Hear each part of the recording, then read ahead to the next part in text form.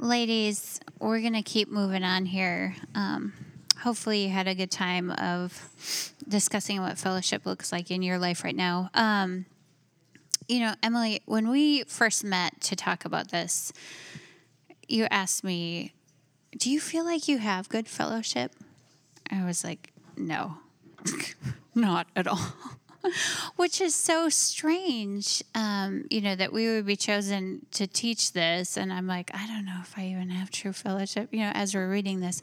But what came out of the book was, fellowship isn't just like social gatherings and being the most popular and invited to all the parties, right? That's not what true fellowship is. True fellowship is, like Emily was talking about, where we're like side by side, like we are on mission for the gospel, and we have these people that we can do that with.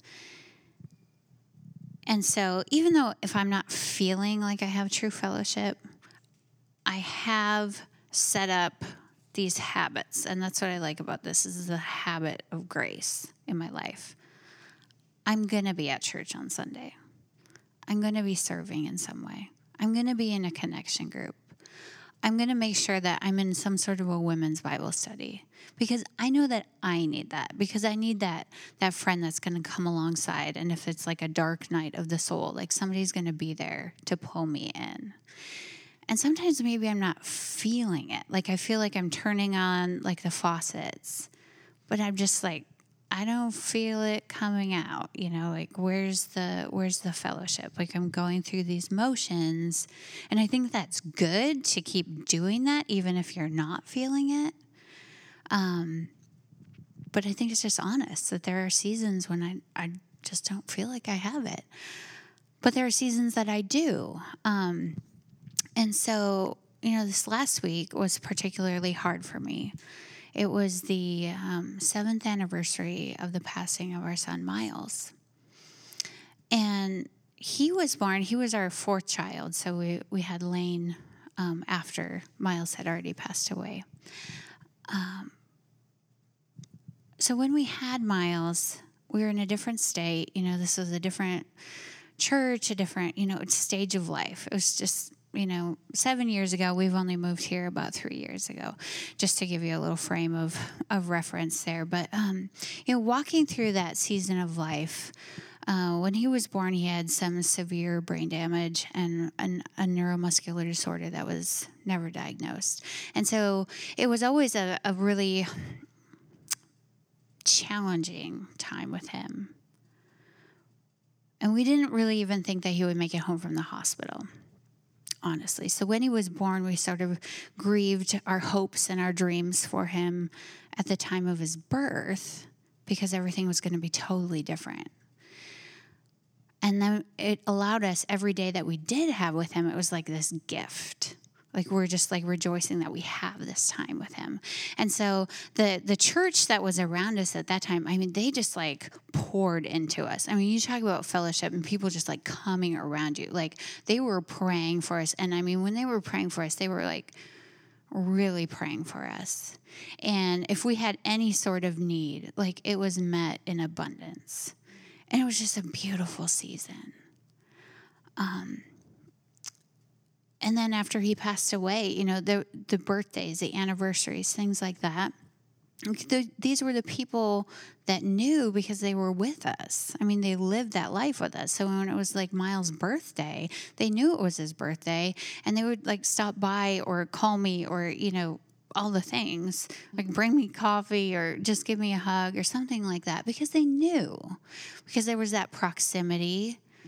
Like we talked about, there was the regularity, and there was just awareness that this was happening. And so then when we moved to Iowa and joined Candeo, it's a different set of people, right? Like you weren't part of my life then, and that's not anyone's fault. And so you don't know the birthdays, you don't know the anniversaries, you don't know the story, because that's kind of on me. Like I haven't shared it well. So a lot of times the proximity might be here, the regularity might be here. I might be showing up for church, I might be like standing next to you, but if I'm not open enough to share my story and share the real hurt that's going on, then that's on me. So it's kind of like I'm turning on the faucets, and like I imagine myself like standing under this faucet, like God, I don't feel the water, like I don't feel the fellowship. And the reality is that I'm standing there with an umbrella. I'm like, I don't feel it. I don't get it. And it's this umbrella of my own like making. It's like, I don't know, pride or shame or just like not wanting to be vulnerable. Whatever it is, I think we kind of set up these barriers. And so that's what was happening to me last week. It was the anniversary of his passing. And I'm just like, I'm sad and I feel alone. And I don't have anyone that knows this. And I'm in my van, this is what's really ridiculous, on my way to the pool to hang out with my friends. And it could have been just like a really beautiful time of fellowship. Like if I had spoken that need or just like shared my story with them, I know they would have reached out. I know they would have given me a hug. I know they would have, prayed with me or whatever, just like acknowledged that this is hard. But I didn't take that step. I set up that barrier. I set up that umbrella, and I was just kind of sad underneath of it by myself. But I don't think I'm alone in that. Mm-hmm. I think that we all kind of can set up barriers to true fellowship. And so that's our next question for you to talk about with your table is, what are the biggest barriers that keep us from true fellowship? And I mean, is that something we want to? Yeah. Should we throw it back to the tables? Yep. I just love that picture that Christina gave, and it was just so funny when we were meeting together. We tried to talk about this for like half an hour, and I looked at her and I'm like, do you have good fellowship? And she's like, no. And I'm like, oh man, just kind of sharing our stories with each other and being like, we are so unequipped for this. And I think just the beauty of like this morning might be, man, I feel like everybody else is experiencing this except for me, and just to be able to share a real story of like, I'm feeling kind of alone right now might be a beautiful thing that comes out of this. So should we throw it back to the table or should we just open it up? What do you want to do? Let's just open it up. Okay, like, so thinking about the two questions. So Christina's story, we just wanted to okay, let's be real. So thinking about the question before, like, what does fellowship look like in your life? And then this question along with it, what are the biggest barriers that keep us from doing this as women? And I talked to Matt. I'm like,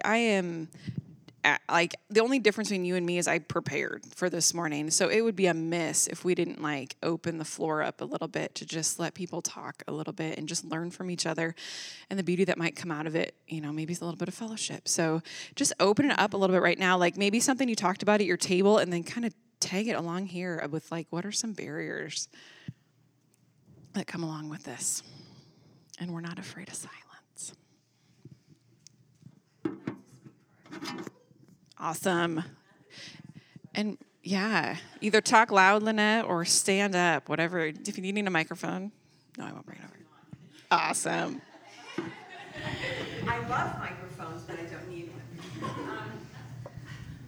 This church is not very old, so understanding if you have women who are in their 50s and 60s and 70s, they didn't get that way here. So we have a group of women who have been at other churches for 10 or 20 or 30 years. And those relationships that we enjoyed when we enjoyed true fellowship at those other places with those other people, and for whatever the reasons are not in that church and in that fellowship of believers now. And so it's far more challenging, I think, or a different kind of challenge for this group to feel connected to all of you and to create these new levels of fellowship in a brand new church that is next generation focused. So I love college students a lot, but also I still need my people, and there's just some people who just still don't have that, and God has been lavishly good to me personally, but there are other women in my age group and older who don't have fellowship that some of the rest of us enjoy. And so we're going to be okay. But it is a season of struggle in that, because we've empty nested, or there are grandkids, or there are family issues that make us feel isolated. Thanks for sharing. Yeah, I have lots I could say, but I want to hear from you guys. The first thing, okay, so we're talking us more mature people. We talked about college, going out, adulting. We talked about moms being busy.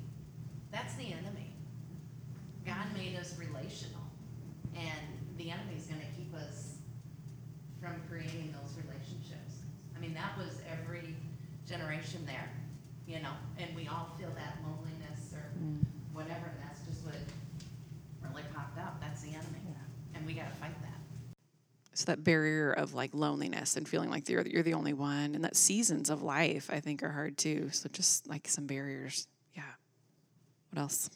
I think I've seen some barriers that are not actual barriers, they're just perceived barriers. Like I make them up in my head. Like, I don't know if this person would want to be community with me. I think one perceived barrier lie I can believe is like, if I had a husband, community would be better because like our husbands would be able to chat and then we'd be able to have our time, and so it just create more avenues for hanging out or things like that. But a lot of the barriers, as I think of them, aren't real. They're just in my head and sound dumb when I say them out loud. Totally. And I think as women, like your emotions drive you, and you just telling that story, being like, no, this is actually what's true, Right. We're so good at lying to ourselves and just believing the lies like that Satan throws at us. Yeah. I think like kind of surface level barrier for me, like during the meet and greet time at church, and I know that's maybe not like, woo, People's Fellowship, I'm gonna have a week, it's like 2 minutes, but during that time, I think most people ask me if I'm a student at UNI, and I actually work at UNI, and that's like really annoying, honestly, and I apologize if that was you at one point. But I cried a lot about it and was like super hurt, and I don't know, and that's like anybody in Cedar Falls, honestly, so it's not just like here at church. But being a single person, being a young person, younger looking person, whatever, it's like I feel myself and I hear myself being like, no, like let me prove myself to you right now, and that's just like really prideful and also not helpful. If you're trying to get to know someone new at church, and it also kind of applies, I think, when I think like broad picture about when I was seeking out a church anywhere here, and just being like very fearful of like, oh man, all these church people are gonna judge me, and I'm like, what the heck, Jenna? Like you grew up in that church. People at churches are not like out to like judge you, and so therefore I think that plays into the ongoing need to be open with people. Like I love being with people, but like when I'm with you, am I being like, yeah, reality is like my heart, like my brain, whatever, and how I'm struggling. And so I think that is the deeper level of when I'm with you, am I going to the place where I am telling you, yeah, like this is what I'm struggling with, so that I can then receive whatever good word the Lord gives you for me, because I need that, and I think I'm prone to be like, yeah, nobody else wants to like give me the encouragement I need, and it's like, well, okay, let's think about that. Am I giving them the information that they need to know how to encourage me? And I think that's tricky to do too in like a transitory season, because you don't know who is that person or people. But I think it's also okay for that to be healthy. I think you bring up a good point in that anytime that we're in close proximity and regularity with people, like we're not always going to get along, or like people are going to hurt each other. We're going to say things, sure I do it all the time, not intending to hurt anyone, but just saying something that does a wound a brother or sister in Christ. And that's hard. And we should be aware of it. But I think that's biblical too, that we need to bear with one another and forgive each other. That's awesome. Even there's like more stories. I think that stories can, like, just where God has, taken you through and where you're at right now. I think that's super helpful to teach through that. So we've got like the older generation story. You're going to kill me. Val, you're in a different season. Do you mind just sharing a little bit about like what that's like? Sure. So I just graduated from UNI. I'll be student teaching in the fall in Cedar Valley. And obviously in Salt Company, there's a lot of community around you. It's pretty much handed to you. Oh, here's your D group, here's your connection group, here's all these people that are going to be your community. And then just even transitioning, because I'm planning on being in a community side connection group next fall. But just transitioning from Salt to that, even this summer has been kind of a struggle, because a lot of my friends that were my community graduated and left. A lot of the people I knew on community side ended up moving this summer. So yeah, just a lot of that community kind of just shifting away, and with the crazy schedule of being summer and being gone every other weekend and stuff, not having a lot of time to build that fellowship yet. So yeah, it's been. Yeah, and just thinking short seasons in your life, you're not going to even be here that long, but wherever you are, you have to try to plant some roots so that you have those people to walk alongside you. Something I was thinking about too, I think sometimes we try to hurry ourselves through these hard seasons, where it's fellowship is not around me, but those are sweet seasons. You talked about that with Miles. You're I miss that season because I felt so close to Jesus. And it's I don't know. Sometimes I think that we're so quick to get out of a trying season. And sometimes there are people that are right next to you that you don't even, realize until later. But I don't know if we even want to go to there. But just those seasons are hard. That was terrible transition, Christina, and I'm staring at you can you please say something? I'm sorry. We did not practice very well. We're Lord, help us with this part. No, I think, a story that I don't know that this is related at all, but you brought it up. So, sometimes people ask me, I don't know, what do you miss most about your time with Miles? Which is kind of a strange question anyway, but it's yes, I miss my son. I do. But the thing that I miss most is just how close God felt. I just felt he was just on, just right there, and when I said that people would pray for me, I felt it talks in Revelation about God collecting the prayers of the saints in these bowls, and they're offered up as an incense. And I felt I could physically feel it, just pouring out all these prayers over me, just of peace and comfort, and just knowing that God is faithful and God is going to take care of me, and just clinging to that hope. So that's what I miss the most, is that rich time of fellowship and that rich season that I had with the Lord personally. That's awesome.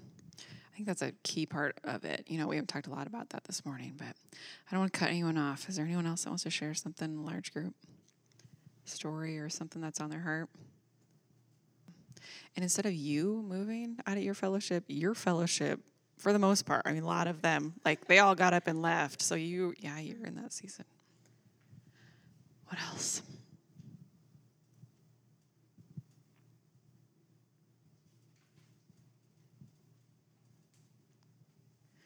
Got something to say? I don't want to cut it off. Anybody? I thought of that. Like, there's so many women that I'm like, I want to be in fellowship with, like proximity fellowship with like that person, that person, that person. It's like, I'm a mom of young kids or whatever season you're in, you can throw that in any season. And it's like, there's times where you have to be like, who's here and who is running alongside of me? Okay, I choose you, and I think Cody was going to challenge the guys to go on a mandate and be like, can you be my person? I was talking to Laura about this the other day, and you were like, I mean, you talked about doing that. You're like, do you want to share that meeting with that friend that you were like, I want to be in your group? Awesome. We're going to turn it back to your tables for some prayer time ending on that note. But no, honestly, I have just two things I'm going to send it back with you, and these weren't really planned. But one, so it reminds me, and I was thinking about this, of this song that I listen to in my kitchen with my kids, and it's from Sarah introduced me to Bugs and Slugs. If you are moms of young kids, you should listen to Bugs and Slugs.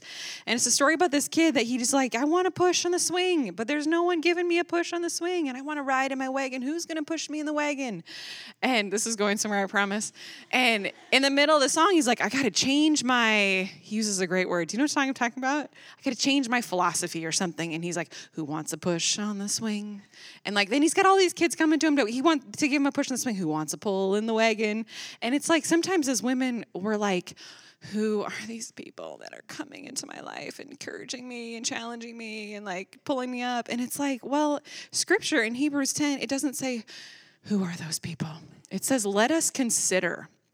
It's putting that on us. And it's like, who are you considering? Who are you thinking about? Who is in your mind that you're like, how can I help them do their ministry together? Like that sweet story that Christina shared.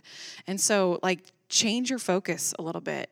I think that's encouraging to do. And I was a teacher. I mentioned it. I'm going to tell this quick. I came in as a new teacher. I'm like, I'm going to share Jesus with all my kids, and it's like, I was a middle school teacher, so I had 100 of them coming into my class every day. And I left the year like, I didn't do anything. And as I went along, I realized that God was like, I'm not going to give you more than you can handle. My barrier is like, I don't have time for this. I ain't got time for that, And it's like, I'm not going to give you more than you can handle. You need to teach those 100 children math. Like, that's your job. You need to be in a covenant relationship with all these people that walk in a door on a Sunday morning. But I'm not going to give you all 100 of them. Like, I'm going to give that one kid that you keep thinking about for some reason when they walk in your classroom. And it's like, you can't get your mind off that kid. And when they leave, you're thinking about, okay, did they have something to eat that day? And what's their family life like? And I'm considering and I'm thinking about, and I don't even really know why I'm drawn to that kid, but I'm going to give you, some years it was one kid, some years it was two kids. So God's not going to give you more than you can handle, but I just encourage you guys to kind of switch your mindset of like, who is this for me? It's like, no, like, who are you considering in that relationship? So send it back to your tables. You get 2 minutes to, instead of talk about what we're doing, just kind of pray for each other around the table. And then at 7:15, we are going to pray, or no, we're going to sing. Should we pray out loud? Maybe we'll pray out loud. We'll see how that goes. All right. Back to your tables.